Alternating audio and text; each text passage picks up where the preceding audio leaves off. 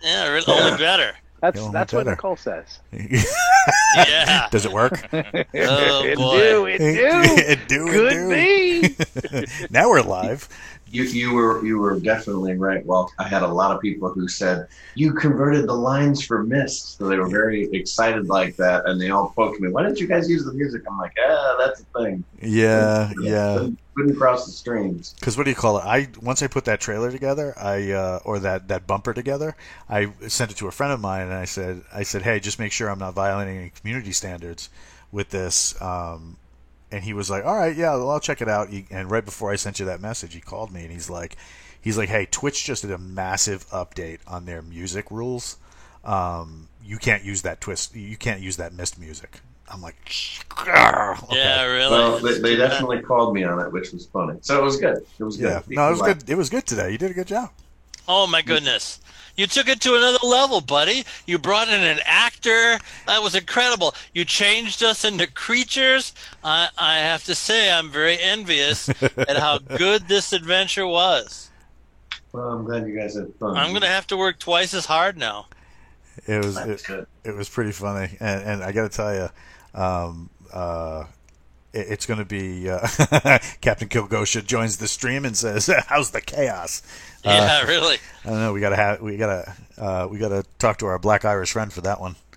I don't know why I thought, Michael, that you spoke German. That was in my head, and so when I talked to Eric, I said, "All right, why don't we make this a little weird for the party, and let's just address this in German." I know that there's 3 or 4 people in the group who speak it, so you can do everything. We have 4 standard languages that the guild members use: Japanese, German, stuff like that. And those folks who do it, they can rattle their spells off in the language. They can Let's do Russian, Arabic, Hebrew, or Spanish, or English. I only speak bathroom German.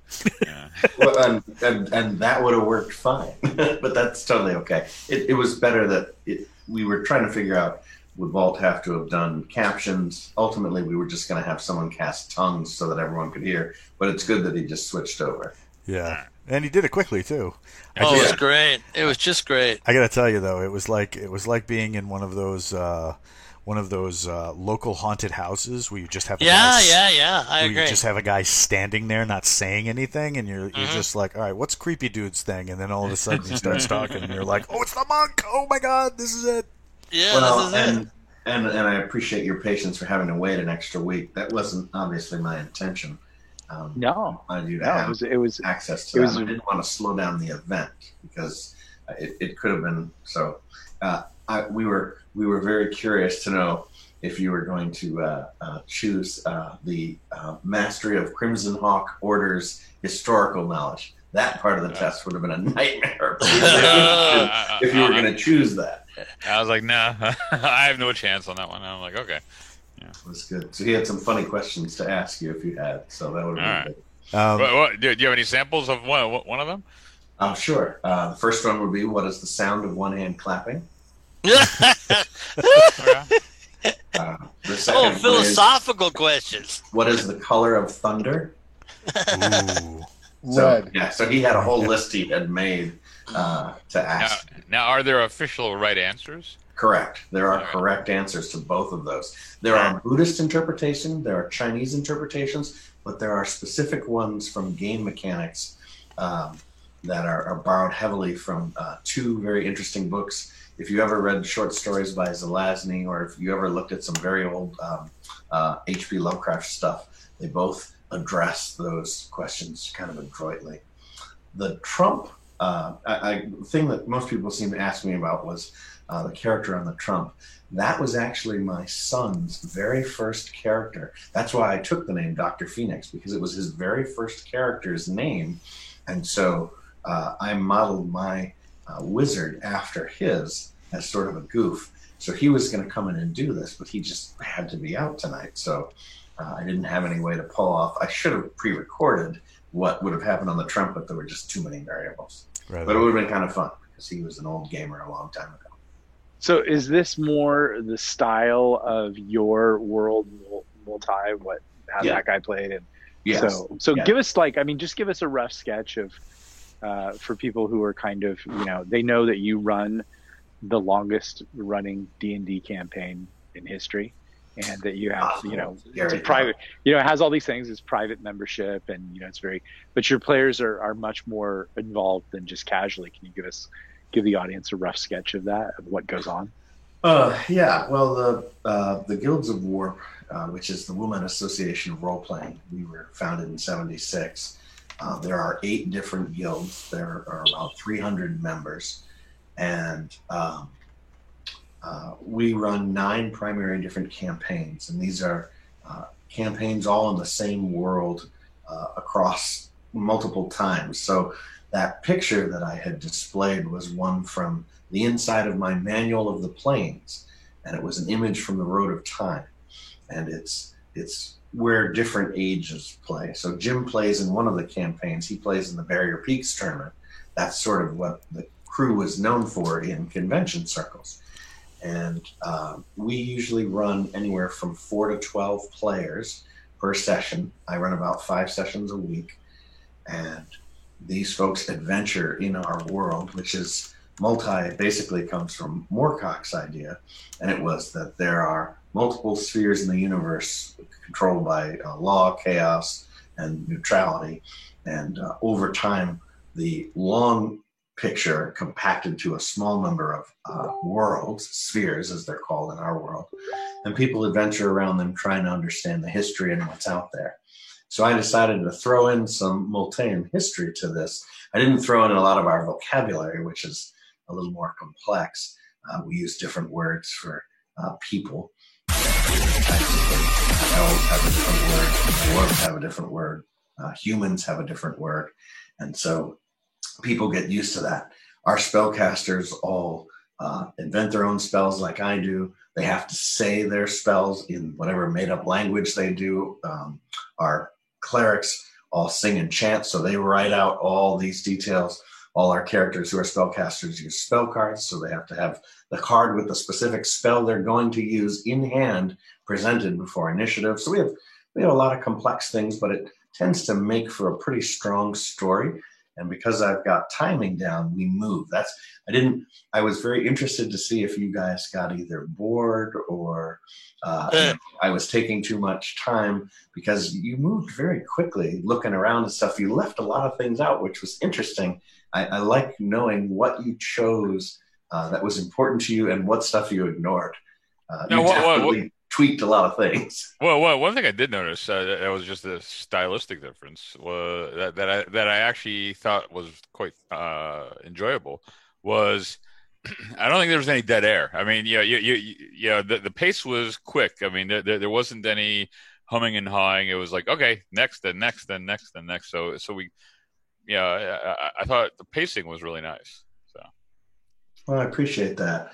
I stopwatch everything, so I'll share my screen for a second just so people can see what I created the actual entire event, but every segment is timed, so I can determine. And of course, you guys never went down; you only went up, so no one ever found the 4th level, but. I had created all those. The 4th level had 2 people on standby who sat there the whole time waiting to see if they were going to get queued. Oh, the poor dudes. No. When we use people who have action, it's just in case, because one of the things that Walt and I talked about a long time ago was railroading. It's really a tough thing when you get dragged in a certain direction. And I like making sure I plan for lots of contingencies. And that's why I was very interested to see how you guys wanted to go. You really made your own decisions. And I thought the pace was good. And there was also some small level of dread, which I appreciated. Because the 1st level, hey, you were just getting all this free stuff. That's all good. Hey, JR made a brilliant move. You found Bagheera, got your hands on the cat. Errol was really excited about getting that back. He wanted that figurine. And nothing happened until Lance got hauled up to the 3rd level and given a whooping. So you guys did very well. Oh my God, giants! So how do you Pyrohydras, Umber Hulks? I couldn't believe all the if I would have thrown those creatures at your group, They would have been screaming bloody murder. How unfair it was. Oh, my. Speaking of screaming bloody murder, how do you plan for a murder hobo player like James M. Ward, the legendary game designer? So my rule of thumb is I take the total number of levels of the party, and I use that as the basic number of hit dice that I work around. Then I choose what kind of things will make for a strong, balanced encounter. The Doom Seekers are excellent at destroying things in about 2 rounds. 2 to 3 rounds is our standard fight. So what I wanted to look at was, how do I make sure I'm adding things into the fight so it doesn't end quickly? And 2, I wanted something that wasn't usual, that you hadn't seen. So I love John Carter. As a kid, I love the John Carter series. And the Apt as a creature was a horrible description. It's never left my mind, even as a little kid. You know, I was, I think, 8 when I read John Carter. And the Apt as a work beast is perfect. You know, here's something that comes in with a natural 19 strength, has 6 arms. They all work very independently. It's a rage, non-reasonable creature at all. And if it can get 3 of those hooked into you, it will bite as well. And so I really appreciated, Nick, that you poisoned one. That was a great move because they have no immunity to poison. It was perfect. Yeah, it was good. Yeah. And then they were smart enough and pissed enough to rip open doors and let other things out. Allowed you to stage and lengthen the battle, basically. Another thing, too, is that from the chat, Knight of Barsoom, he was over the moon that you were using those, because he's obviously he is a fan of John Carter's stuff, and he was. There we go. He had a running commentary about how you were using them, so it was really cool to have that kind of fan interaction. I'll have to put Tharks in the next adventure then. Yeah, exactly. Right. We'll make him really happy. And creatures that can do sort of very conventional combat, but still are a mess. And Arrow, I thought, did really well in that he had a good immobilization spell that slowed the number down, so I couldn't continue to butcher you guys with 12 thrown spears. Just total chaos. So it was good. You guys reacted smart, and you got a chance to use the dragon bow. I was very excited to see that thing whipped out finally. You won the combat. I wasn't sure whether or not a Hydra qualified. I was like, my decision was made as soon as I realized it was. So and that's the issue. Draconics, there's probably around 6 or 7 hybrid creatures that are going to be a 50-50 either way. The Chimera was a great one. Would that have worked? I would argue yes, because it has qualities, at least that head, while it was living. A Hydra does. You know, there's a bunch of Wyvern. Those are all creatures that are right on the edge of the spectrum. There's some weird, gross marrying of the two. So that was interesting. And JR saved our butts when he slammed the door on the Umberhulk. Oh my goodness, it was so good. Totally stunned me. And that the Umberhulk fried one of the enemies, which was great. You know, he put him on a commission for it. And he could fry all of us. It was a good combat. You guys the Doomseekers react well under stress quickly. They organize, they come and figure things out, and it worked well. It was a tough fight. And when you went up to the top level, you didn't mess with the 2 things I thought were going to cause complete destruction. And so that was very smart of you. The little bird and the pentagram? You thought we were going to do something with it? Well, I assumed someone was going to wreck the pentagram, and that would have been a total party kill. There would have been nothing I could do to stop that thing from just destroying you. So I thought Nick was going to goad you into like just burning it all down. Well, I loved his. I was so excited that he was going to goad you into eating the dragon heart. I had both of the original tables. Wanted to see someone that was going to be unbelievable. I was very excited. Was never going to happen. You were pushing him hard. That was a brilliant move. I almost did it myself just because Nick was pissing me off. Really?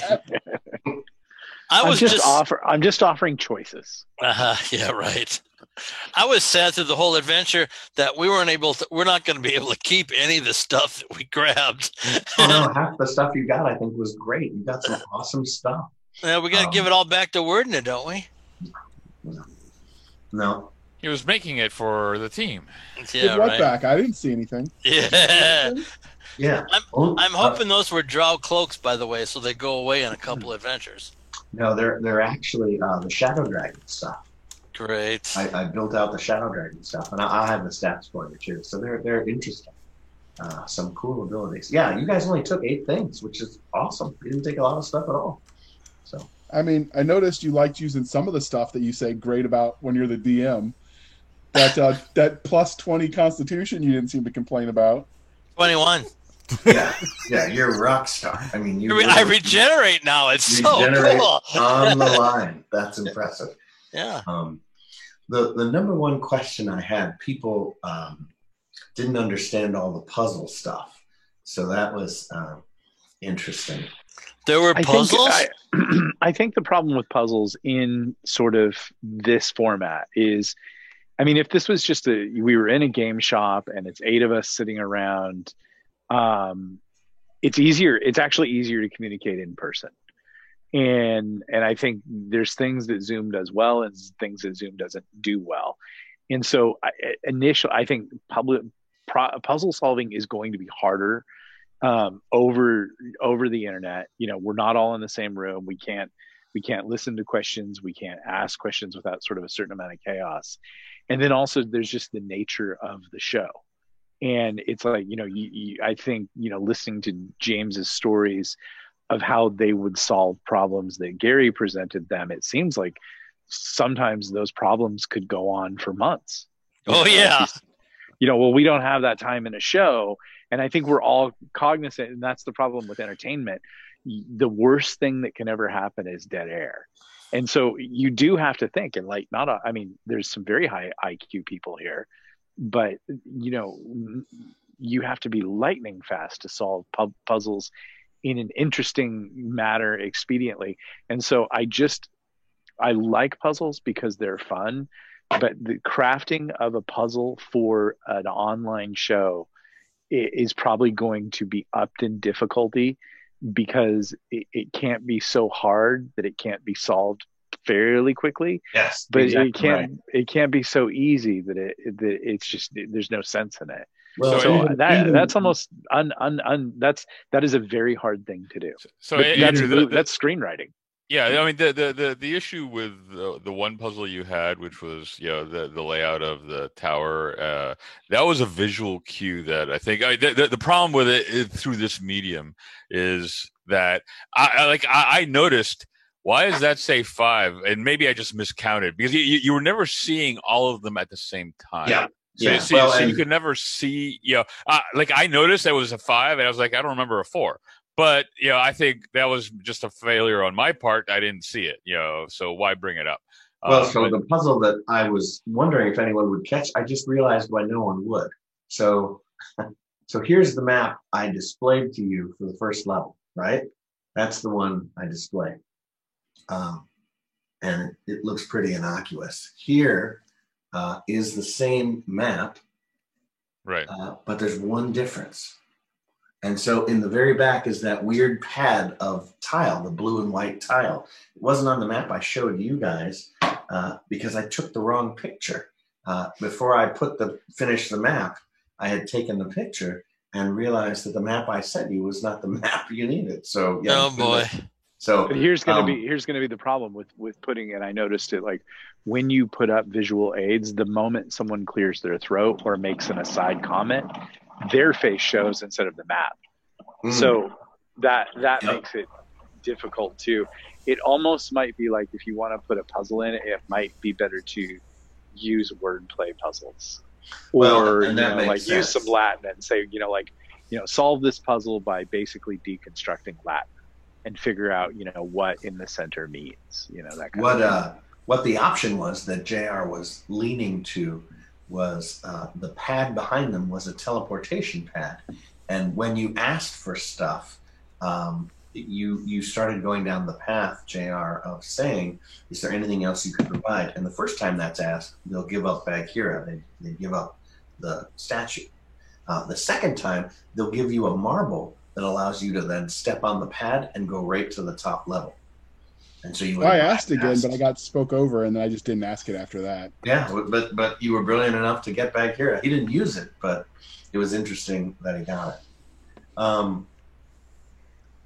Did you feel? So, how much of this tower was Werdna's construction from things that have happened in the game and how much was, well, I'm going to do that. Like, I know you're a pretty litigious player, so you keep yourself honest. Like, how much of this was stuff that you've been building all along?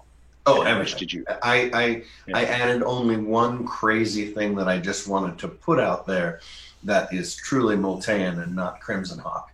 The question ball. So the idea behind the question ball is there was a Dragon Magazine article about creating the other 8 classes of holy warriors.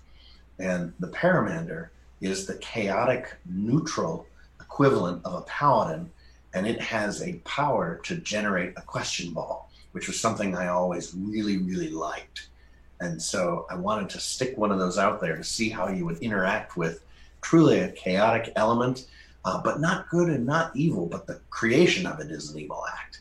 And so that I just stuck in there as a fun thing for you guys to try and deal with. Everything else is something that Werdna has actually encountered, bottled, carried, captured, stolen, whatever, from all our different encounters. I laid out all those other creatures. And we haven't encountered Mars apes. No. Oh, sorry. True. That too. That I just made as a custom goodie. Okay. And what about the demon? Oh yeah, the demon is a real thing. Well, yeah. There's lots of demons in the game. You just haven't hit him yet. Yeah. Well, I mean, how did Werdna encounter it?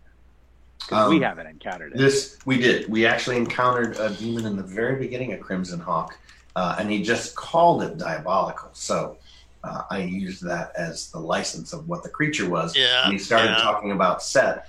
The alteration to it was that I made it one of the sons of Set, which would be a much worse thing to encounter in the end. Yeah, really. A demigod? That isn't fun stuff. Well, yeah, it's hard. If there's something that's different slightly than a paladin and not quite as good, does that mean you hate it, James? Well, he did not say anti-paladin, so I don't revile him for being a horrible DM. And I didn't actually stick the character in there. I just used one of the spells that they could cast. And so I thought that would be something unusual to try and interact with. I did like how Terry interacted with so Smoke was the cat. When I used to write the early missives for the game, the first 5 or 6, I wrote those long stories out and would publish those on our page. And so in the second one, when Werdna went into Crimson Hawk, the town, I was describing what he was seeing in the places Jim had told us about. And so at one point, his familiar Razor had seen a cat and urged Werdna to buy it, and he did. And about 10 episodes ago, I polymorphed it and put wings on it. And so I named that cat and stuck it out there just as a fun thing for no intelligent reason at all. There we go. I know. But it was funny how Terry interacted with it. Yeah, he loved it. So that was good. It was very good. All right. So that was interesting. Do we have any questions from the chat? I haven't opened up the Twitch yet. Yeah, they want to know what I'm drawing, and I'm not drawing anything tonight because I'm researching new characters. There we go. I died. No. You're not dead yet. I exploded. He might want to explode. He might want to be a different character. You're only mostly dead. I'm mostly dead. I mean, yeah, that failing your system shock. I mean, normally that's just like, how did you determine that he exploded? So the idea of that tapestry was basically covered in violence. Where it actually takes you is to one of the most dangerous Moltean places, which is called Castle Kindness. And that's a place that sort of exists on the end of reality, very dangerous. And the results of trying to move back and forth are stressful to your body because you are losing your consistency as you're forced into another body. And that shape change effect is described pretty vividly by Gary a long time ago as an explosive transformation if you fail. And the system shock roll was literally, why I said percentile, it was literally 1 percentile's worth of damage, which is 52. Yeah. So it was almost 25. Same thing happens when you go stone to flesh. Yeah, exactly right. The high level of risk has to do with the amount of damage. And I couldn't remember. I thought Drun had somewhere around 64, so I was like, oh, this won't be so bad. Yeah, but he told me the number, and I was like, oh, shit. And I calculated that out, and it was past his death's door, so I made a little gross and graphic. Yeah, really bad for that, but it was just, in the moment. I had taken some hits. So yeah, and you guys did. You guys brawled hard and weren't able to recover quickly. One of the things I think that's a problem is I pace fast, and so you don't get a lot of downtime unless you're planning. But you guys were using the chat very well and saying, hey, I'm drinking this, I'm casting that, I'm moving these people forward, because I don't give you a lot of time to breathe. And our show is so fast that I wanted people to be constantly in motion, constantly thinking. You guys, you yanked one of the torches of true seeing down. You started wrecking all sorts of crazies. I was so excited if you were going to dip that thing in the fountain. I was really excited about that, JR. What would have happened then? So the fountain is the equivalent of the decanter of endless potions. And so I would have just rolled on the miscibility table as it tried to mix two objects at once and seen what kind of explosion JR would have produced. I told you. I was going to do that, and then I watched Earl Otis's face, and I'm like, oh, okay, maybe not. There we go. Yeah, I was afraid it was going to time. I hope it was manageable for him. We did move it up.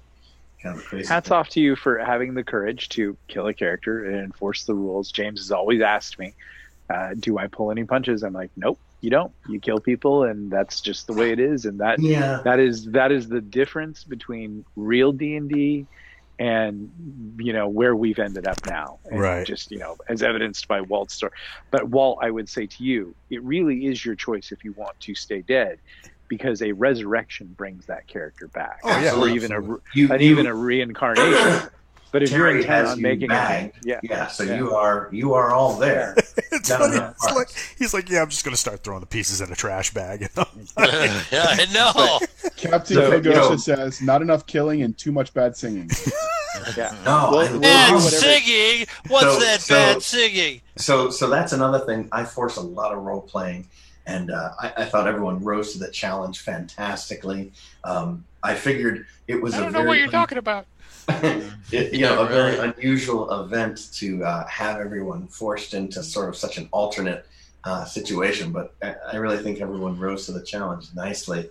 I had a couple different things like that you could find depending on which levels you wandered around and what things you messed with. A severed head as a player character.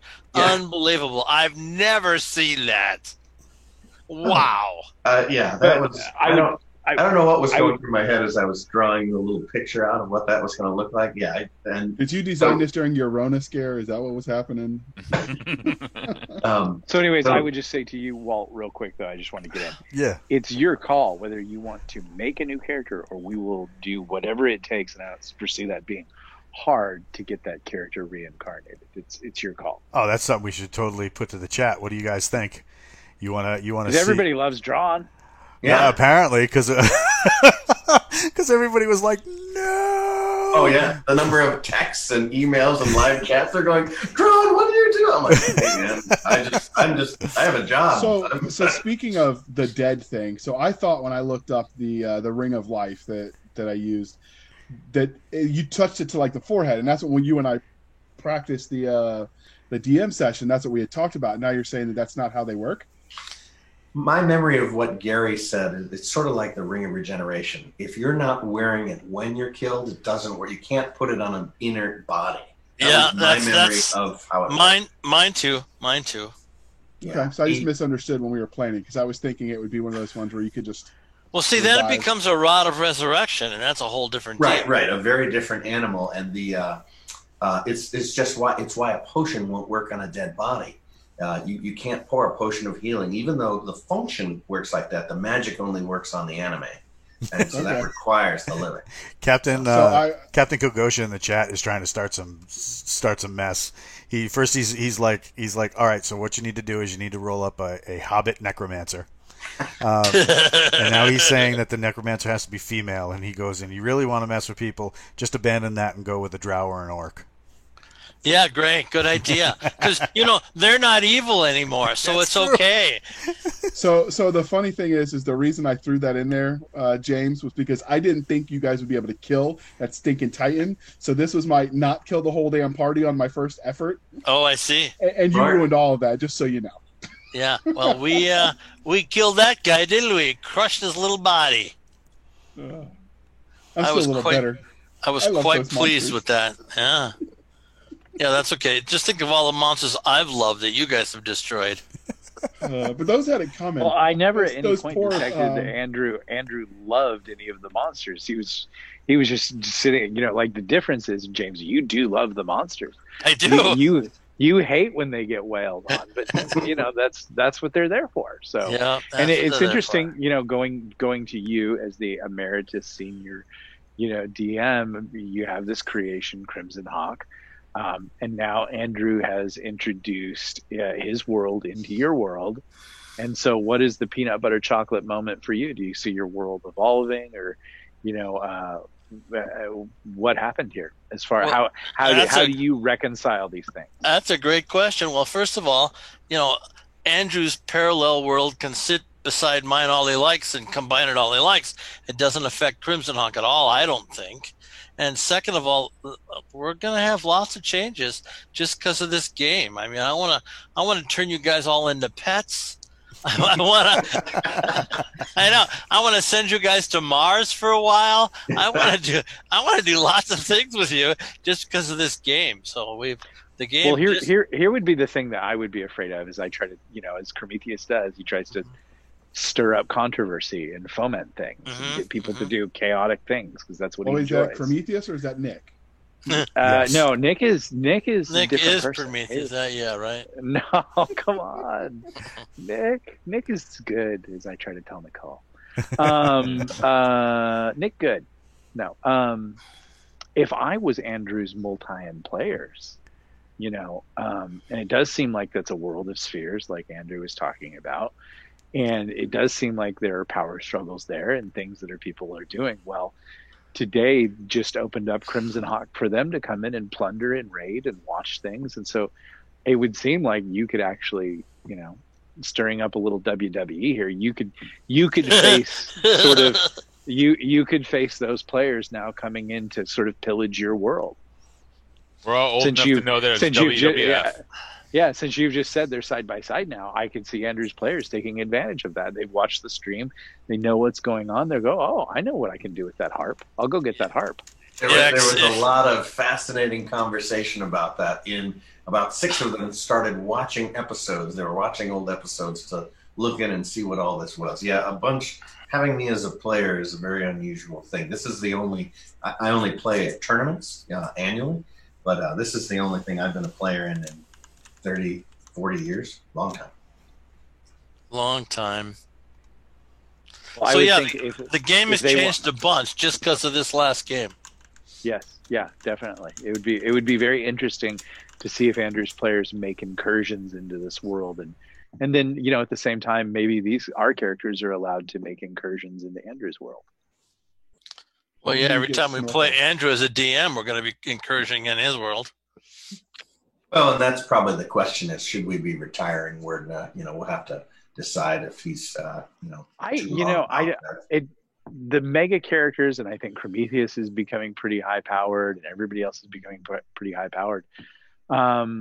So much, I don't know. My experience with a lot of D&D is that a lot of DMs kill you because they don't want you to get too powerful, because I think it's fairly difficult to run high powered characters. Yeah. Okay. See, I'm exactly the opposite, Nick. Well, that's what I was going to say. I think the bigger the power, the happier I am. Yeah. I think you and Andrew are. I think you and Andrew are maybe some of the. I only know one other DM that I know that could. I think people would like to see very high level gaming. I agree. That's what I think. Yeah. That's what Dark Sun was all about, actually. High level gaming. Yeah. So no, when you guys get up to 14th or 15th level, there's lots of stuff for you guys to already encounter that's going to give you grief. So yeah. So I think that's the answer that the audience was asking me a lot. What were the creatures? So here are the original creatures that you guys dealt with. Nick wound up as the snake, the albino python. Michael was the mongoose. Now, snake and mongoose, did anyone recognize that reference? Did that mean anything to any of you? You're all old enough. Rudyard Kipling. Ricky Snake and mongoose were very famous dragster races in the 70s in the Midwest. Oh, really? So I just threw that in as a goofy. And they're also mortal enemies, so yeah. Yeah, well, right, that too, Ricky Tikki Tavi. I love that you caught that one. Jim became the harpy. I thought it was very fitting, Walt, that you were the war dog. I thought that was a great craziness there. That was fun. And Carlos was the homunculus, so that was a tough thing. JR, you drew the short straw as the stench cow. That's a lower plane abyssal bovine that wanders across the spheres. And you had a power that I was wondering if you were going to employ, causing even more chaos. The Death Spear, the oversized warhorse. And then, I don't know what was going on in my brain that I decided on a severed head. But I just thought that was a weird. It was wonderful. You were probably looking at Verghouls in the monster manual. Yeah, that's a great Fiend Folio, isn't it? Is that what that's from? Yeah. So what was the power I missed that I could have used? So the stench cow has a reek, an actual odor to it that it can emit in a direction, and that works like the stinking cloud spell that Arrow had used in actual combat. And it weakens stuff. So you might have been able to isolate a head, but Jim took one out. You actually took out the goat head. From brilliant singing, I might add. And in character, which was awesome. Yeah, I would give you the role playing award today because you had what we call in acting the courage to reveal, and you sang. I don't know that anybody else would have done that, but you did it, and you get for whatever that's worth. If Andrew's giving away experience for role playing, I would give it to you. So I do experience for role playing, and so you'll see in the pluses and minuses section. I'll be awarding all that. And Michael, I thought you rose very well to the occasion in not only your mongoose, but also in your fight to fight, right. Which is why. So Eric had the option if he wanted to award you a magic item or not. So he chose to give you the Wind Fan, which I thought was very appropriate. Yeah, that's nice. Is he going to get experience for that? Yes, he does. Okay. He does. I'm just glad Jim didn't opt for a Harpy's famous alternate attack, which is flinging poo. So don't people need to be showing up and challenging Michael's character for their levels? They will be, yeah, absolutely. Right. That'll happen. He's getting close to. That'll be the 13th level. So he's got to go through the 4 elements first, and then he goes into the one-on-ones that aren't done in monastery but are literally to the death combat. So I assume he's getting closer to that problem. Yeah, the last 3 are to the death, so we'll have to see what happens. Yeah, that the section with the polymorphing or whatever, that's where I was the confused part. So I was sort of struggling to figure everything out. But that's more my head injury than anything, I think. There we go. Was there anything that I described that you were interested in that you didn't get to mess with? Well, there's probably all sorts of stuff. I was tempted with the Nick's taunting about the heart, eating the heart, but what would happen? Last time I went with my gut, I sort of destroyed everybody, so I was trying to listen when Earl. Andrew, do you still have the table out? Of the creatures? No, of eating the heart. No, I actually just have the article on it. So I've used the same one for years, and then mine is actually my old manually typed variant where I put it. So eating a dragon heart was a concept that I remember from very old Greyhawk stuff. And it was mostly poisonous and fatal. That's why goading Jim's character on had a much higher chance. He had almost a 1 in 4 of getting one of the crazy effects, and it's draconic specific. So if you had gone after the silver dragon, you had a chance of walking out with a breath weapon. You had a chance of walking out with spell capability. Crazy shit that it does. It usually just kills your ass, but you have such a high save versus poison that it's -6. Yeah, it is nice. Yeah, so you would have with a 7 or higher, you could still walk out with a shot at a permanent power, which would have been amazing. And we have that black. We each got a black gem that negates 1 poison death. Yeah. So we could have given that to him. Yeah. So that's a pretty good deal. The other heart, the Shadow Dragons, that would have gone down a very dark path, some of the capabilities of what that creature had. And so Jim, when he used that on us, was very effective in torturing us for a good couple of rounds because we just couldn't find it or get to it. And now you have a water dragon heart waiting for you outside the tower in So a big didn't even know that. dragon. Yeah. Well, And so- and what I'm using those things for is distilling dragon control and dragon capabilities.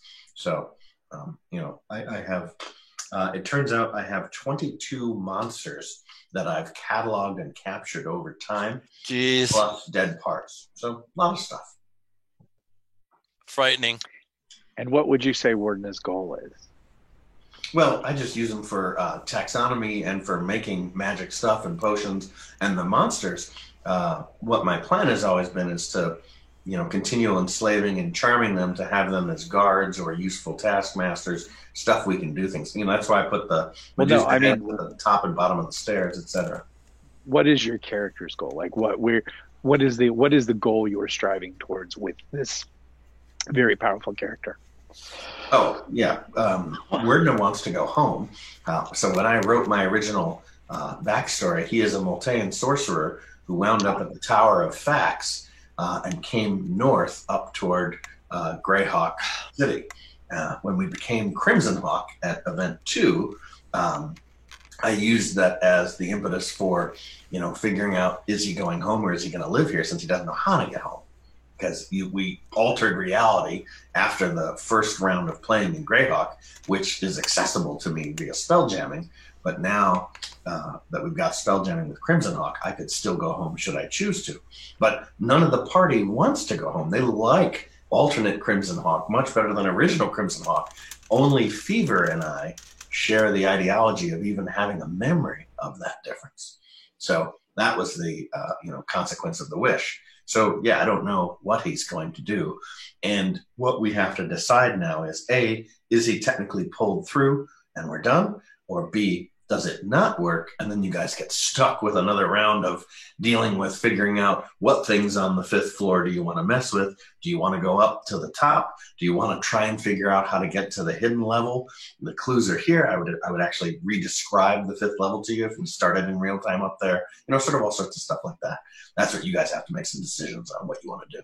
But if we're not able to pull you, but if we're not able to pull you through, then figure out how to get to me.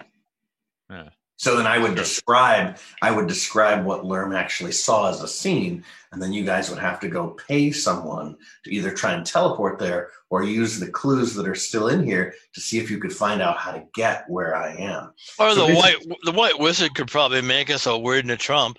Yeah, a trump or a plane shift, do one of the things that would necessarily allow the party to get there. And the White Wizard is very strong and could do things like that, providing gateway access.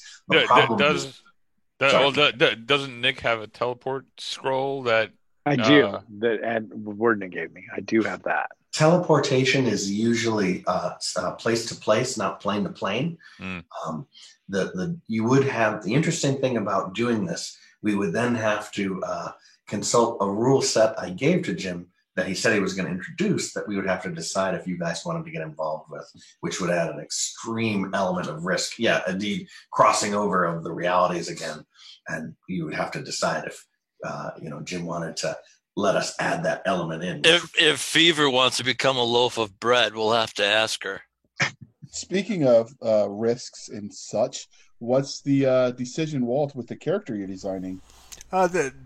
So far, I can't play a halfling necromancer. That's just weird. I mean, no. Too close to home. What is it? Too close to home. Yeah, well, a little bit. Somebody said that. Somebody said that to me recently too. They're like, dude, I thought you, based on like the way you are online, I thought you were like 6'2".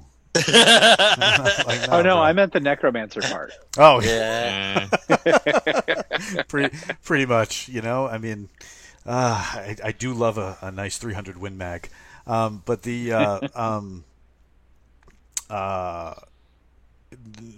so far everybody here is like make a new character. You know, so I don't know. Aw, We'll have to. the audience is cruel. The audience Yeah, that's is tough. I really like Drawn. Drawn has always been a great companion. Drawn and Werdna have survived separately from the party several times. So Yeah. Werdna, if he does come back, feels mortified. Captain Kilgoshi keeps telling me he wants me to do a drow elf. I can't. Do I think we should reincarnate. Yeah. John. That way he can come back as something. It's funky. not a lot of fun to reincarnate No. as a Tyrannosaurus Rex. Yeah. Let me assure you. Old school D&D reincarnation that table is Brutal. bad. Oh my goodness, it's bad. There's just a couple good ones out of 20, so it's really risky. It's you are head down, because as their nature comes over the nurture part, holy crap, if it's one of the dark side ones, I actually get it for the audience and for me, because I don't remember the reincarnation table. Can you go over what's the difference between resurrection and reincarnation? Yeah, sure. Reincarnation, you come back as a creature. Yeah, exactly. And resurrection, you just come back as yourself. right. They both have the system shock rolls. Well, no, resurrection is resurrection survival. You actually roll directly against the RS table instead of SS. Okay. Whereas reincarnation is the system shock table. But you don't come intact with much of your memory, just an inkling of what you were. You are mostly the new thing, and the new thing is spending time exerting its will over your nature. So, cool, you're a Tyrannosaurus Rex with your old memories.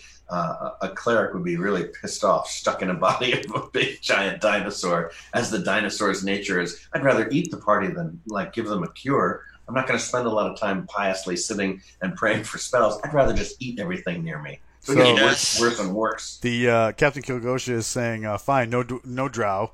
Go ahead and do a dwarf then, and be a dwarven bard who can't sing but tries. What's he implying, I wonder? Oh, I don't know. I thought you did well.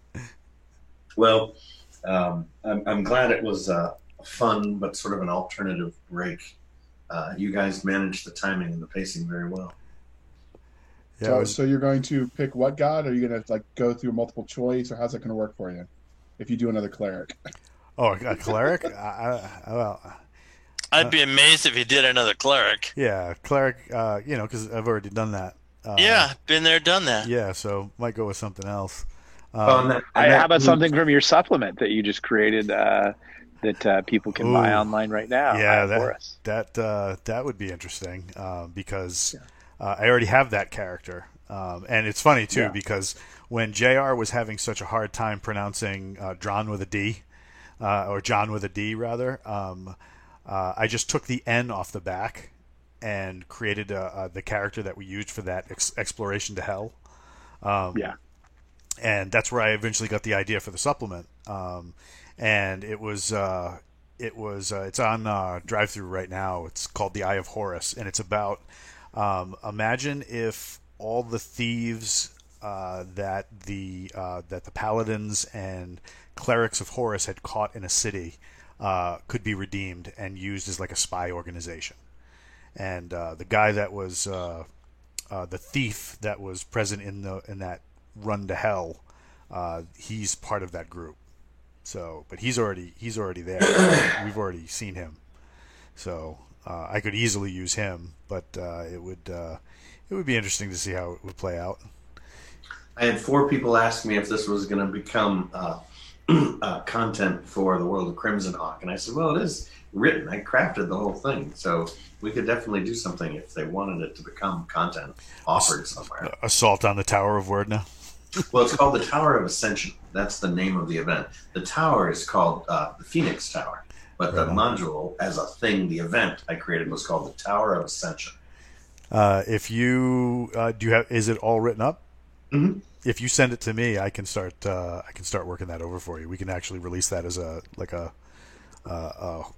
complete product. There we go. I know. All right. You just have to decide if you're going on or, well, yeah, Jim, I guess we have to work out the mechanics of what you want to happen. And if let's work them out right now.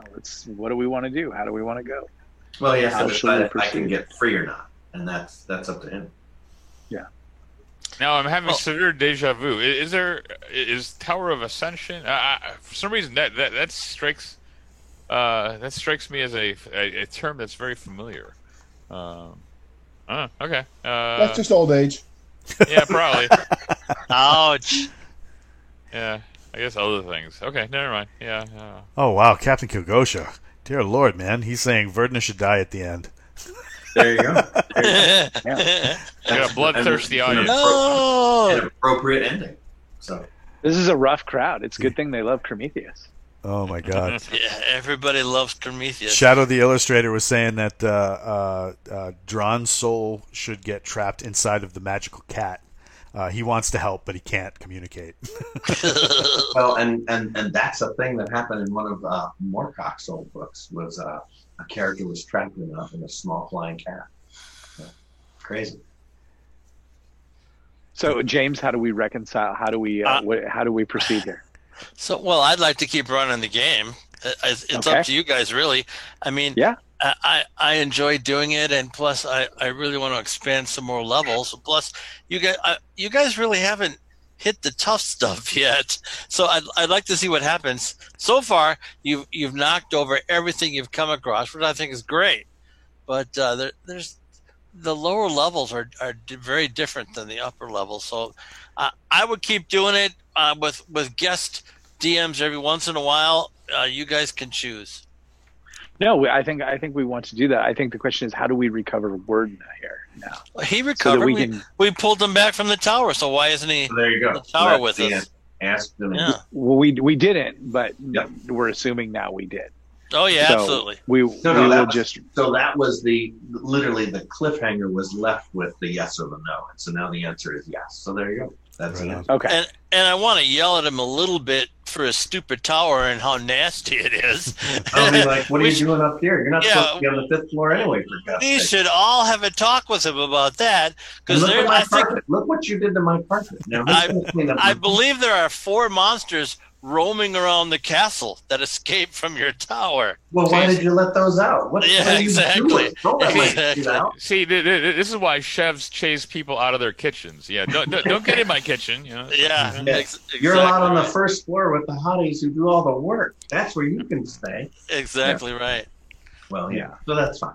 And So- Michael, I think you should stop brandishing a sword while you're playing the game. I loved that. I got just loved a that. tad nervous when that was happening. Now, what kind of sword was that? Because it looked like a Xiphos. I thought it was a Gladys myself. Yeah, I thought it That's looked what I like thought Oh, it it's was too. Sting. It's Sting from yeah, Lord of yeah, the It Rings. it's like a custom version of the Hobbit. It is Sting. It does There we- glow too. I thought There it was we a go. Gladius. And Yeah, then we've got Ooh, good stuff there. Wow. Dear yeah, Lord. that's a serious piece of meat. Wham. Well then, yeah, I guess we're So fine. we will return to regular programming next week with Jim at the helm. Yes.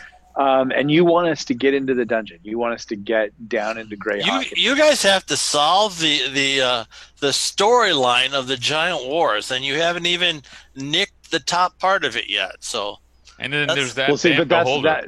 that seems at odd with solving the dungeon. well, it isn't really. Right, so there's a piece that means there's something we don't know. Our spectators wanted a story, so I have given them exactly that. Okay. So that's what I- should we what should we be doing next week? Are we going back to your well level takes you down to lots of giant things, and Yep. so that would be a good place to go. You're also going to meet a batch of fog giants that want you to not counterattack when they destroy Crimson Hawk. Ooh. There are fog giants. I don't remember those in the original Monster Manual. Oh yeah, they're right there. Oh, were they? Okay. Yep. So in the chat, Shadow the Illustrator is saying how interesting it would be if Prometheus suddenly developed amnesia and had to relearn how to use fever all over again. Oh, wouldn't that be something? Yeah. I think we've done enough stuff to Fever. Yeah. I leave the think poor sword making alone. Fever Not sick even every close. other week. We haven't stripped her of her magic. We haven't taken all her You wood took gems away away. my best. You took away my best gem. Yeah, I You made her. leave Brittany alone. Yeah, really. I was going to be very interested to see if you tried to use fever on the top level, which had more Moltean elements, because it would work the way the sword is described, not the way Jim has allowed it to work. Uh-huh. So a dancing sword normally does not dance on its own. It goes through 4 rounds, singular plus increments, before it can gain that power. So you were going to throw it, and it would fall to the ground. And Fall to the ground. What the F is going on with this? I know, thing? that would have been fun. Because the old school way is it's +1 on the first round, +2 on the second, +3 on the third, +4 on the fourth, and then it can dance. And for 4 rounds, it goes through that increment with you in synchronization. So, question related to some of the magics that we caught today. So those gems of absorption, is that what they were? Yeah, basically the ion stone of absorption, basically. They So just absorb spells. Ion stones are owned by Hasbro Incorporated. These are floating gems. Right, so these are like shoulder stuff that we found in the bowl of Anubis. Yes, okay. exactly. So we would be carrying it on our shoulders or whatever, Mm-hmm. and they're currently charged, so I guess we can discharge them at will, or yes, it's basically like spell storing. You can discharge that, and Jim then, as it goes back to the real world, can decide if it burns out from the energy or if it can absorb another first level spell. Well, the dwarf gives back his gem to Werdna. No, Werdna doesn't want it back. Really? Okay, Yeah, the Hydra's going to regenerate, and it'll be suitably pissed off. Okay, and I thought I took care of that, so it wouldn't regenerate. No, they left one head. Remember what? Oh, dang it! He pushed Dang it it! back in and closed the door with the head still intact. I deliberately said, kind "Is of- someone cutting off the head?" No, no one was cutting off the head. So, Kind of tragic. I expected it to throw more fire too. so that was my goal for the next round. You guys cut off so many goddamn heads so fast. It was unbelievable. We did. Should have That's made what it you do. 9-headed, but the Hydra we captured wasn't. So, I would like to. And I got the Ember Hulk loose now too, which is really bad. So that's a problem. What do you mean loose? He is locked in his cage. No. He burrowed through the stone. You guys. Oh, started that's right. firing He arrows at did. He it. did burrow bit through it the off, stone. and so Yeah. it's fallen to the second floor. Yes, and yes. It's wailing around on the alchemy lab, which is really bad. So let me retell this story. So it's my first DMing experience at the Origins convention, and I want to say it's 77, but it might have been 78. And we were in an adventure where the very first thing they met was an Umber Hulk. Oh, And so scary. the party of 5 met the Umber Hulk in like the first 2 minutes of the adventure. and None of them made their save. And so Yeah. the Umber Hulk confused them all. They all sat on the floor, and the Umber Hulk ate their Yeah, heads. just So ate them. Oh, a total party kill in like 8 minutes. It was the fastest total party kill I ever had. yeah. As a monster, it's a horrible killing machine. Yeah, it really 4 is. attacks around plus confusion. And Yeah. if it can get a hold of you, it literally nips your head right off. Yep, it does. well, that's why I was closing my eyes anytime I was anywhere near there. So Yeah, well, you kind of have to look at it to fight it. blind fighting. Yeah. Yeah, that's true. And a bunch of you. So, how were you guys comfortable with doing all the ability checks? I know I do that sort of ad nauseum, and I wanted to round out getting you guys used to all the different variants. So I pushed that hard. Yeah, no, I'm starting to do more of those too now. It all moved quickly, so I don't think there was any. There was no pausing. There was no. I think the No, there's pacing was not. good with whatever.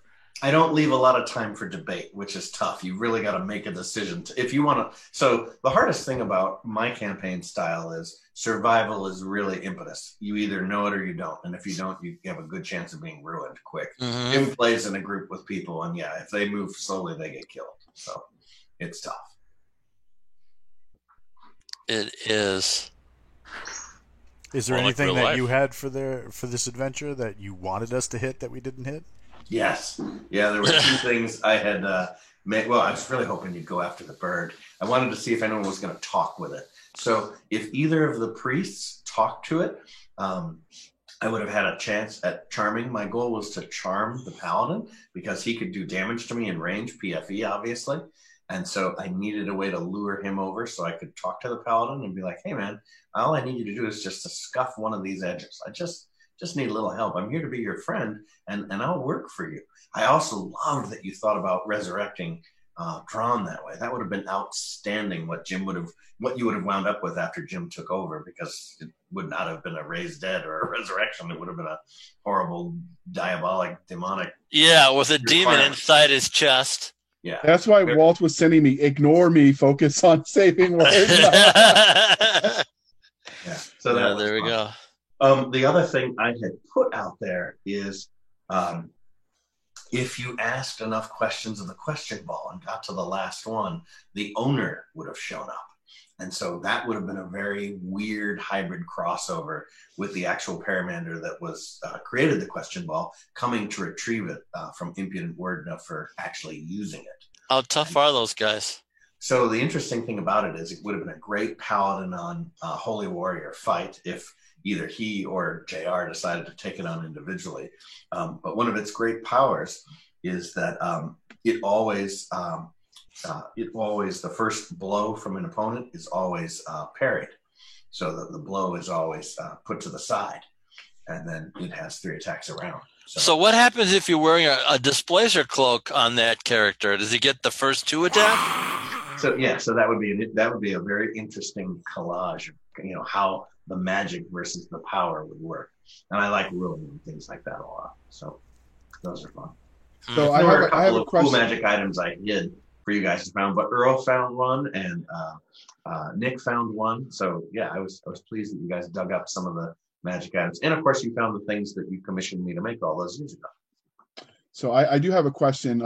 Given that you have the belt of dwarven kind there, Wyvern, are you rolling to see what happens to your beard every day? No. I saw that in the chat, JR. I love that. What does that mean? So the belt, if you read the stats for it, 50% chance to make your beard more beardly. It's one of the descriptions for it. It was Really? designed. That was one of the perks. It was originally was going to just mess with people that weren't dwarves, but it wasn't racially specific in the manual I found. So it's a Rogaine for dwarves. Basically. Yeah, really. So nobody even notices when my beard goes wild. One thing I put out there that didn't seem to go anywhere was I had a lot of prompts for you guys to use racial abilities. I used different surfaces and mediums, and I was looking to see if you guys are going to analyze those. The top floor was that weird material. The third floor, I said the stone was unusual, but none of those things, nobody cared about using any of the racial abilities. So that's What was the story with that vine? So I was desperate for you to mess with the plants, but nobody did that. So that I wanted to. I'd like to point that out. you did. So that was a choke creeper vine from the actual one taken from the Barrier Peaks adventure S3, and so it was going to try and grab someone and throw them into the buzzsaw plant, which would have been outstandingly funny. And There we go. The I don't think carnivorous funny means what you think it means. Yeah. the carnivorous plant can overcome the elven sleep and charm. That's what would be interesting about that. So if anyone had taken the sap, they could have used that for arrows or things or spears or weapons that were missile weapons and overcome resistances to sleep and charm and use that to pacify opponents. So me chopping up the vine was a good idea then, wasn't it? Oh, it was a brilliant idea. I was going to try and capture that, and somehow none of you triggered the trap. So I should have made the staircase trap automatic, because that would have been a terrible thing to have to fight through. Hey, thanks for gifting that sub, Captain Kugosha. That's really cool. Thank you, sir. Huzzah! Yeah. Huzzah. Well, I hope it was entertaining and that you guys got to try something a little different and run at my pace, which I know was a little frantic, but hopefully fun. No, it was good. You did a great job. I give you an A+ for your effort. Thank you. Nah. I've been thinking about the subscribers too. Walt and Nick, what do you guys think about giving subscribers a secret website that we as players and referees add to once or twice a month? In what way? So that if you subscribe, we give you a code word, and you can get online and get in this Crimson Hawk website, and it's just stuff that we put in there that are interesting to the subscribers. That's something we could explore. The hard part of that would be getting the metrics to track the subscriptions. So you would want, if you're making it a subscription thing only, where people are able to come in during when they're subscribed versus when they're not. You know what I mean? So that's I would just make it a newsletter. Yeah, there you go. That if they're Yeah. subscribing to the newsletter, then if you're on the newsletter that month, you get the things. What I would be more interested in is like, what kind of things are you thinking about giving them? Andrew and I were talking this week, and he was showing me these D&D cards that would be for every character, and sort of the mock-ups and the art. And I think that's pretty cool. That would be a good thing to give away. So that's one of the things we do for our tournament players who play with guild members is we offer them up cuts of the character sheets. We commission artists to render the character sheets at tournament, and so we let people have the art versions of those. And I've always said to Nick about this, that one thing we could offer would be, some of the vignettes, the special. Here's Fever's actual powers. Here's a copy of Wordness character sheet. Here's the spells that I create. Here's some of the artwork that Walt has drawn. So we could put out some interesting content that people might be curious about. And I have a piece of Errol Otis art that no one has ever seen. What? Yeah, that's pretty cool. Imagine that. Well, and Errol also drew his character. So, Yes, when you play it, and when I played in his game last year in San Francisco, it was really amazing because he draws a lot of stuff for his personal games. And you're like, wow, I'm seeing Errol Otis art that no one else is seeing. That's awesome. Yeah, I figured it was weird showing my 17-year-old drawing of the Road of Time. Yeah, everyone would get a he kick out of that. he should be our next DM game because he, as you can tell from his personality, he's a very sensitive person. He's a very eclectic person. He's very interesting. His style is very different than the both of yours, which is very pro level. This is some of the finest, gaming experiences I've ever had. Errol is a very interesting person, and his puzzles are visual because he draws them. Must be nice. Yeah, and you're literally staring at there was this we were just last time I was playing with him, we were just getting into this cavern, and he had this sort of very Errol Otisian sort of shrine in there, and that was the puzzle, and we didn't really get to get into it, but we should ask him to guest DM one time because it's a real treat.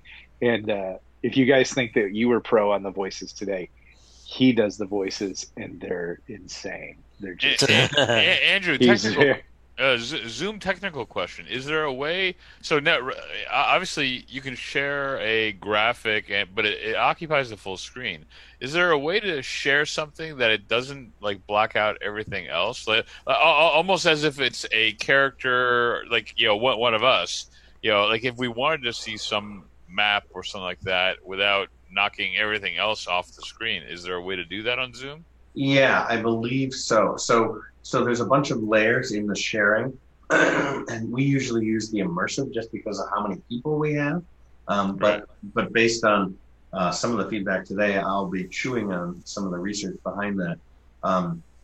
Zoom works in the enterprise version for the talking voice as having command based on the view format you're using. And Zoom comes with the speaker view, the full screen view, the gallery view, all those different ways you can cut and split that.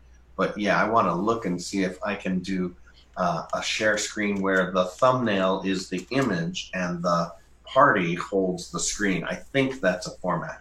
So I'll definitely look at that to see, because I appreciate what you guys said, that if someone talked over or coughed or did something, they became the screen and the image went away. So that's worth noting. Yeah, JR. What's that call? When it comes to me, it usually tries to co-opt my monitor, but my monitors are set to where if anything tries to do that, it automatically shrinks it to the default setting that I have it as. So the people in the stream are seeing just the map with your heads above it. So you guys, and that's how I do it on the Mac too. Is I separate it out. So on my 3 screens, I have a screen that's just for graphics and displays. Yeah. So when I share, it's over there, and that doesn't even affect what I'm looking at. And so I have one screen that's just with the battle order updated, so I know the sequencing can be calling out who's doing what when, and then the change, because I'm paranoid. I track hit points, I track a bunch of ability scores. But this was just a single dip, so we didn't go through a lot of the crazy stuff that I don't know. And that's the other thing that people who are watching really don't get, because it does seem a little bit seamless when you're watching it back later on. What you're seeing is you're actually, when Jim is running the game, you're actually seeing 3 points of game production coming together through one thing. So you got Andrew is actually hosting the call, Jim is running the session, and I'm running the stream. So everything. So you have these 2 points that converge behind what I have going on, and then I'm the one actually pushing it.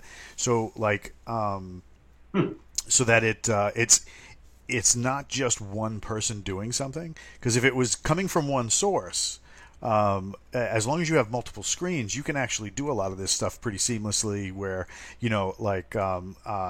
for example, if I wanted to,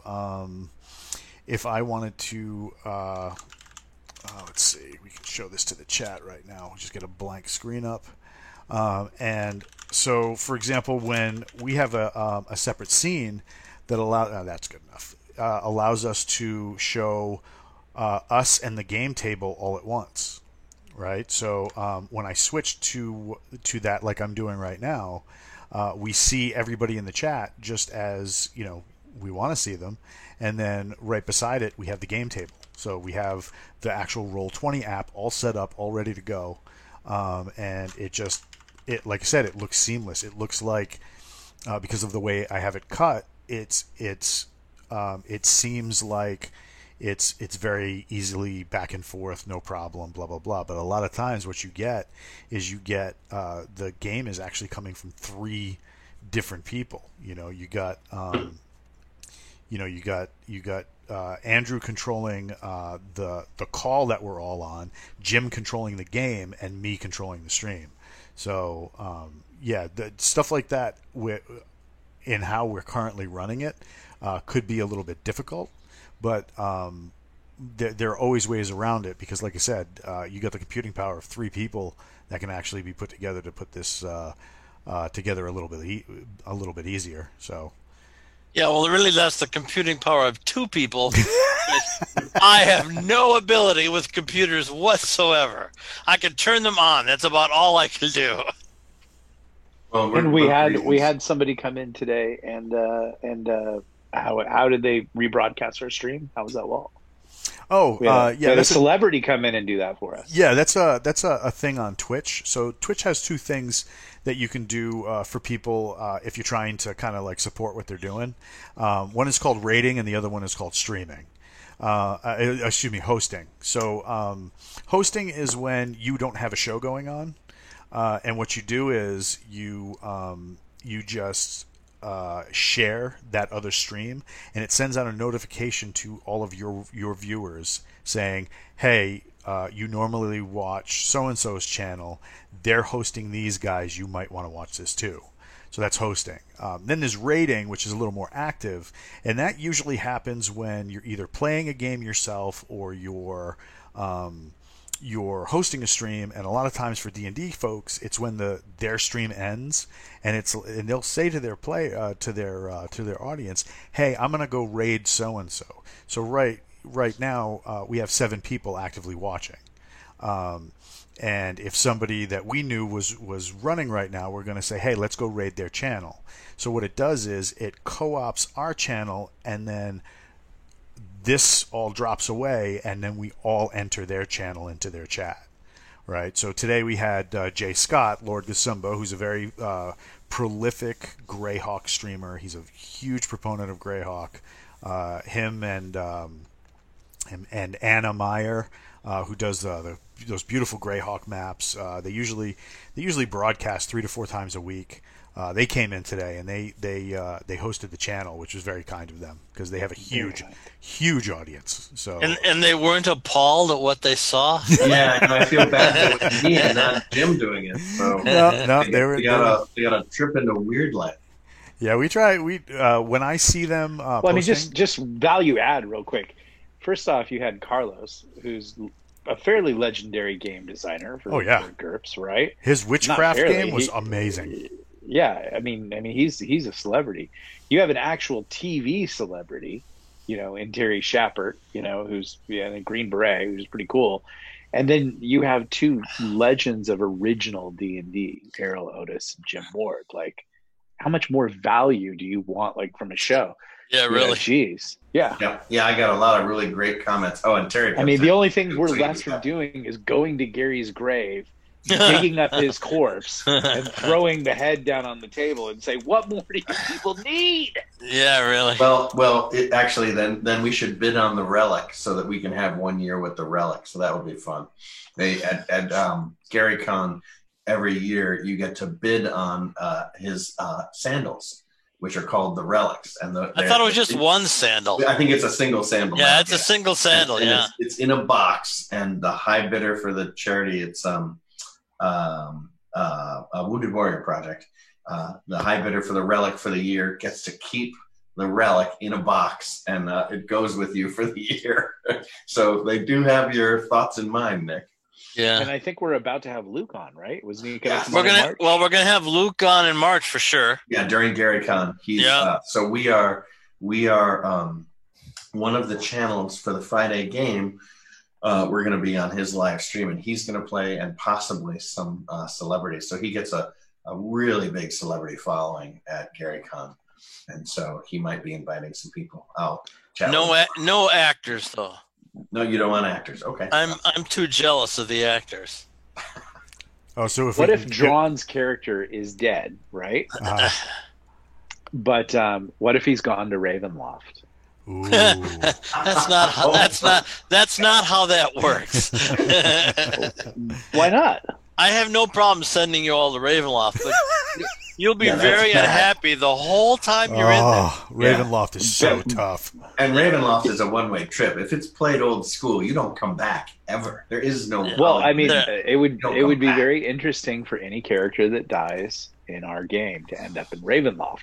Maybe someone wants to at that point run those characters once we've acquired like 5 or 6 dead characters. We'll run them through Ravenloft. Oh, that's sort of good. like an all-star game. Oh, that's good. Yeah, that's no fun at all. Ravenloft, you're on the run. Well, wait, JR's got a dead character. Yep. JR's got a dead character, and Walt's got a dead character. And so we've almost got a team. But I think that would be fun. Is that once we acquire 5 or 6 dead characters, we have an all-star session of Ravenloft for the dead. Okay, I'll tell you what. At Halloween time, my dead character. Oh yeah, that's a great idea. Yeah, Halloween. We can do it then. No problem. That would be really. I was hoping to run them. Jim's got a dead character. That's 3. Yeah. Yep. I was hoping to run the mansion of the Mad Professor Ludlow at Halloween, but we make can us all scouts. Yeah, make you all Boy Scouts. Yep. I did a Dragon magazine article where a bunch of Boy Scouts were in the woods and a horrible storm came upon them, and so they were rushing around and they saw this mansion, and they got in the mansion and horrible things started happening to them, and they realized that they had to find Professor Ludlow to get out of this terrible place, and so you adventure in a 3-level mansion, has Boy Scouts. And you have powers and abilities based on the merit badges you were trying to work on during this camp out. It's awesome. It's great. It's a fun little thing. I enjoy it. It's pure How did you get permission to do that from BSA? Oh, thank you very much. I didn't ask them because I never sold it. Yeah, not a thing. Okay. Yeah. Besides, Boy Scouts are done. Yeah, they got bigger fish to fry. They keep getting in trouble. Yeah, it's so sad. Well, congratulations, Michael, on moving your level. That was very well done. I hope you had fun doing it. Yeah, no, it was fun. That was a lot of fun. That's the easiest you're ever going to have it, by the way. Just want you to know. Games are supposed to be for us, not against us. And having that guy come in costume, doggone you, Andrew. Yeah, that was good. Our members? Yeah. So the 3 guild members who were going to show up. So you had a wizard, a guy who was dressed in his wizard outfit, the monk you saw, and then one of our clerics. So, I think they've all earned a chance to come and at least play one session. Yeah, they should do that, Andrew. Be sure they're invited.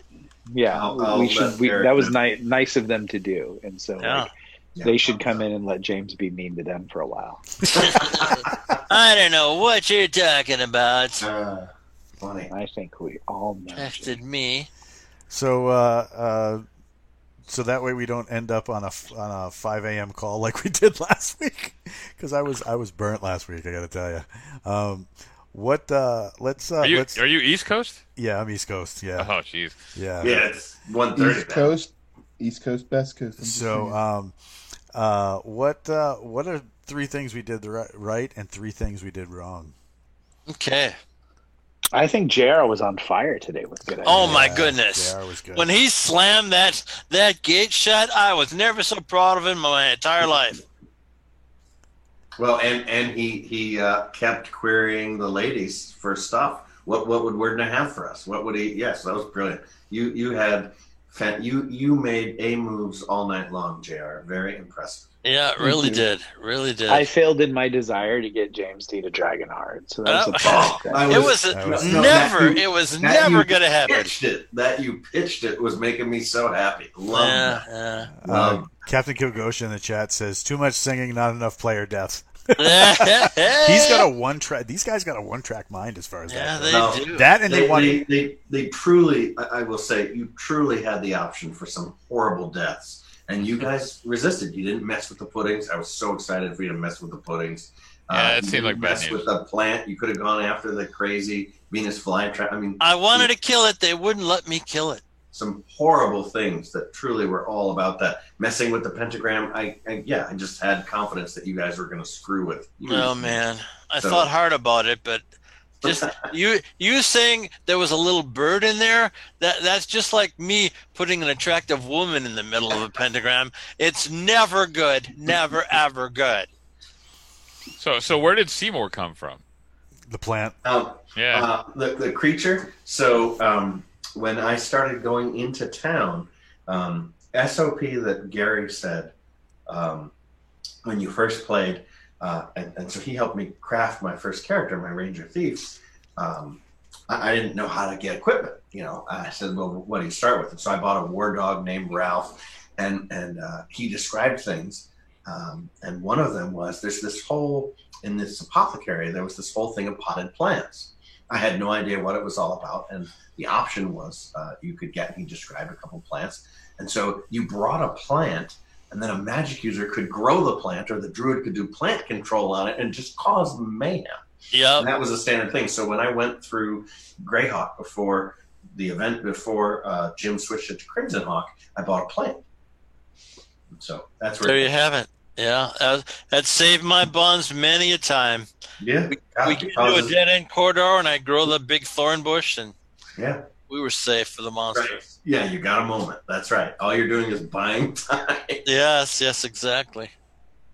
So, exactly. I just add a lot of graphic description to make it a little more unusual. I try and add sight and sound and things that you don't hear in a lot of games, just to give people something to puzzle on or to worry about. It creates a lot of tension. I'll take some great screenshots of the faces, because you guys had some fantastic looks at certain times, and I like that. That's my job, is to describe the environment in a way that makes people who are. I mean, everyone here is a veteran, has played really strong, and so I wanted to expose you to how hard it can be in a fast pace.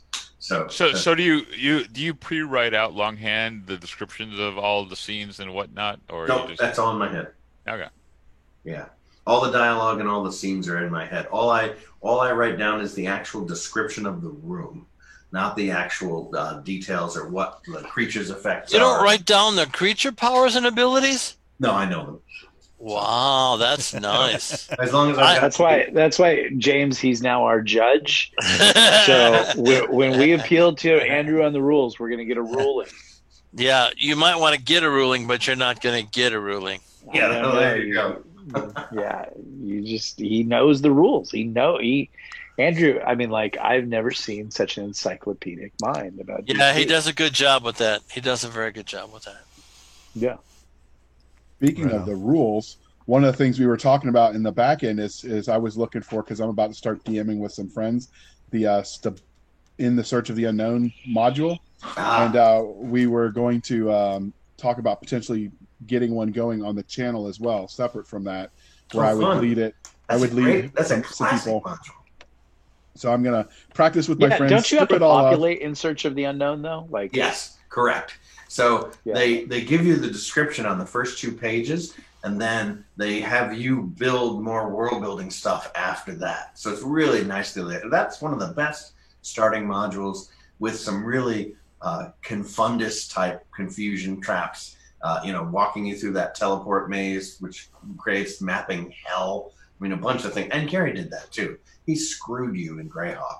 He loved teleporters. He loved teleporters. Couldn't map to save your life. And I thought a lot about what you had said, Jim, about forcing everyone to map. As I had timed this out, I think it would have been too hard for me to describe all the stuff over and over and over. So that's why I just decided to stick the maps up so you could at least see. Yeah, see, you're nicer than I am. Gary never showed us maps ever. No, I don't ever remember a map. Yeah, so I don't show maps either. So I don't know. I sometimes think I do too many Gary things because people like to see maps, but I would like them to just draw maps, I think the problem is in campaign play, when you do tournament timing, you don't have enough time to do it. Mapping takes so much time. And so by having a uniform map, one of the things we're working on right now is 2 really interesting softwares that map on the fly that work with Zoom. Oh, really? So you can literally be drawing the map while people are looking in real time. So then you could have someone map and everyone could see it in real time instead of the transfer back and forth. So if you think about it, the pleasure of the game isn't in the mapping. The mapping should be something that everyone gets a common understanding of, because making that a challenge isn't part of the entertainment value of the game. Well, it slows you down. And so I took to heart what Nick said, is that this is a show. And so I wanted to add some more over-the-top elements, as well as, that's the reason I have the stopwatch on my desk, is I time each segment. And so I give enough time, and if you can't answer, then I'm just going to roll over you, and the monster will go again. It's not going to. I would say this, James, like throwing up your maps would cause a lot less confusion and allow us to focus on what's going on instead of continually asking you to describe things. It might make the game faster online. I'm of 2 minds about it, though. I guess I want to do more of the theater of the mind in your heads, and so that certainly is partially describing areas like I described them now, like Gary described them. Yeah. Well, and did you feel like tonight that you had a good understanding of what you were looking at, or was it too fast, too vague? No, we had 4 circles to look at. Come on, it doesn't get any easier than that. All right, I'm just asking. I mean, was the stuff I described weird tables, I described braziers, I described crazy torches, I described desks up and down, cages, all that, it made sense to you. There was never a point where you're like, I don't know what the hell I'm looking at. Yeah, never a problem. Okay. And there was, like I said, no downtime. So even if there was ambiguity, it didn't matter because you had to focus on something else immediately. Yeah. Okay. Yeah. So you were in the motion. That's good. Yeah. And I liked. I thought Carlos, he had some great ideas too. Don't touch. He was definitely a pwn from Aliens. Nobody touched nothing. I liked that a lot. Well, the audience seems to love him too. Yeah. We always get lots of comments about him. Yeah, I think people had fun. That's the most important part. Yep. We had a lot of guests, and hopefully. And we picked up a subscriber or 2. That's fun. Yeah, there was a lot of good stuff going on. I have a guy who says he's going to render the maps in 3D. Ooh, dear Lord, that would be fun. One of the things as far as mapping goes that we can do. There's several different mapping softwares that we can throw up onto the streamer that we're using. So like this digital assembly board that we use to put the stream out. So as you're describing things, we can just draw the map in real time, right digitally, and it'll look like an old school 1970s, 1980s map, complete with like ink lines and hash marks and stuff like that. So if that's something that the people online would like to see, we can definitely do that as well. The only thing better would be like stick figure battles of the original Excalibur movie, which is what Which is what I used to do awesome. in 7th grade. I just sit there and draw stick figure sword fights from Excalibur. Oh, that's I awesome. drew race cars, but stick figure sword fights are cool too. Stick figures storming castles, running guys through with Zweihanders. Oh yeah. Now, see, that's where the difference lies. See, you were into cars, and now you have a dog running through your house, wrecking the hell out of it. And Nick was into stick figure sword fights, and he's walking down in the marina in some of the pictures that he's got online.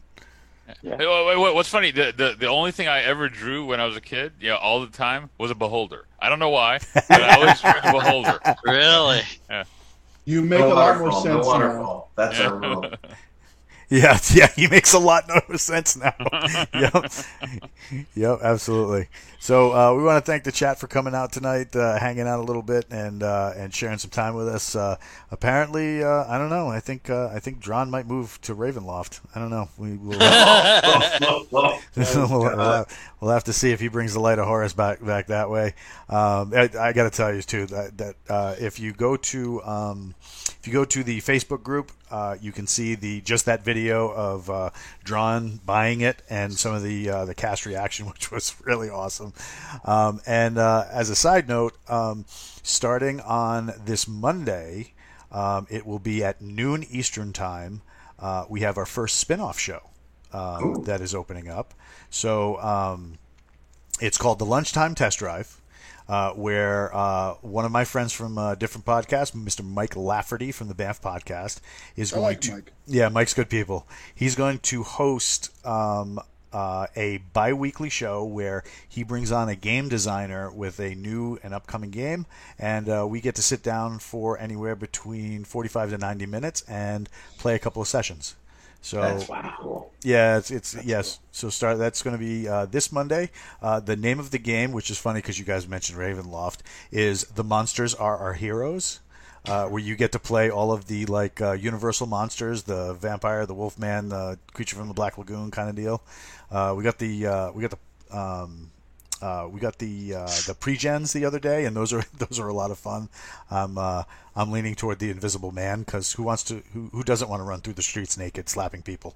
So that should be a lot of fun. That's going to be noon Eastern on Monday, and that, like I said, that's going to be one of our first spin-off shows, and we have a lot more in store. So stay tuned.